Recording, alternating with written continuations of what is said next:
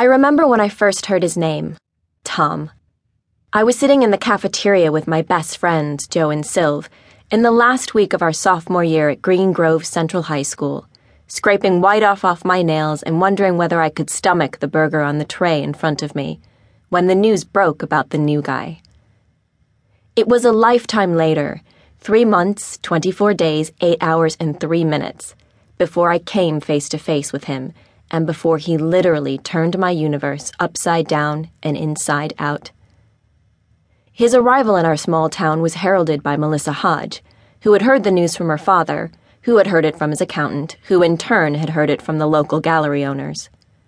Green Grove, Nebraska, has a population of 4,600 and something, which results in about 2 degrees of separation between the butcher, the baker, and the candlestick maker.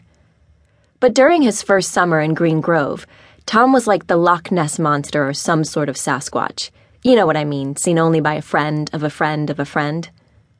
Melissa had a photo on her cell, but given our social standing, we were the last to get a look. She snorted through her snobby nose about it whenever we saw her at the shops or the pool over summer. But it ended up being one of those grainy shots they put on the news when some hillbilly spots a UFO. It could have been Tom, or it could have been Mr. Brady, the hermit who lives in the grasslands with the prairie dogs. Then we heard that Tom had enrolled in our school and would start at the end of August. Looking back, I wonder if I had an inkling that my life was about to go from ordinary to extraordinary. I like to think of it as BT and AT, before Tom and after Tom. I must have guessed. I mean, there were the dreams after all, nightmares really. They started a couple of nights after I heard about Tom.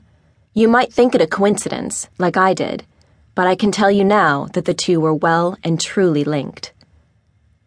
In the first nightmare, I was murdered in my bed. In my dream, I woke to see a figure standing beside me, silhouetted in the light from the open window. I screamed as she, leaned towards me, coming so close that I could feel the scratch of what I thought was a beard on my cheek. I was suddenly racked with cold, like I had been thrown into a bathtub of ice. I screamed again, and the sound echoed in my ears as if it came from someone else. I woke with a start and found Deb shaking me with both hands like a child with a snow globe. "Lily, Lily!" I slumped against her, breathing in her scent of lavender as she rocked me. It had been a long time since I had allowed her to hold me like that. A long time since we had been in the role of mother and daughter. My tears left damp patches on her nightdress. "Hush, hush, hush," she whispered to the rhythm of our rocking.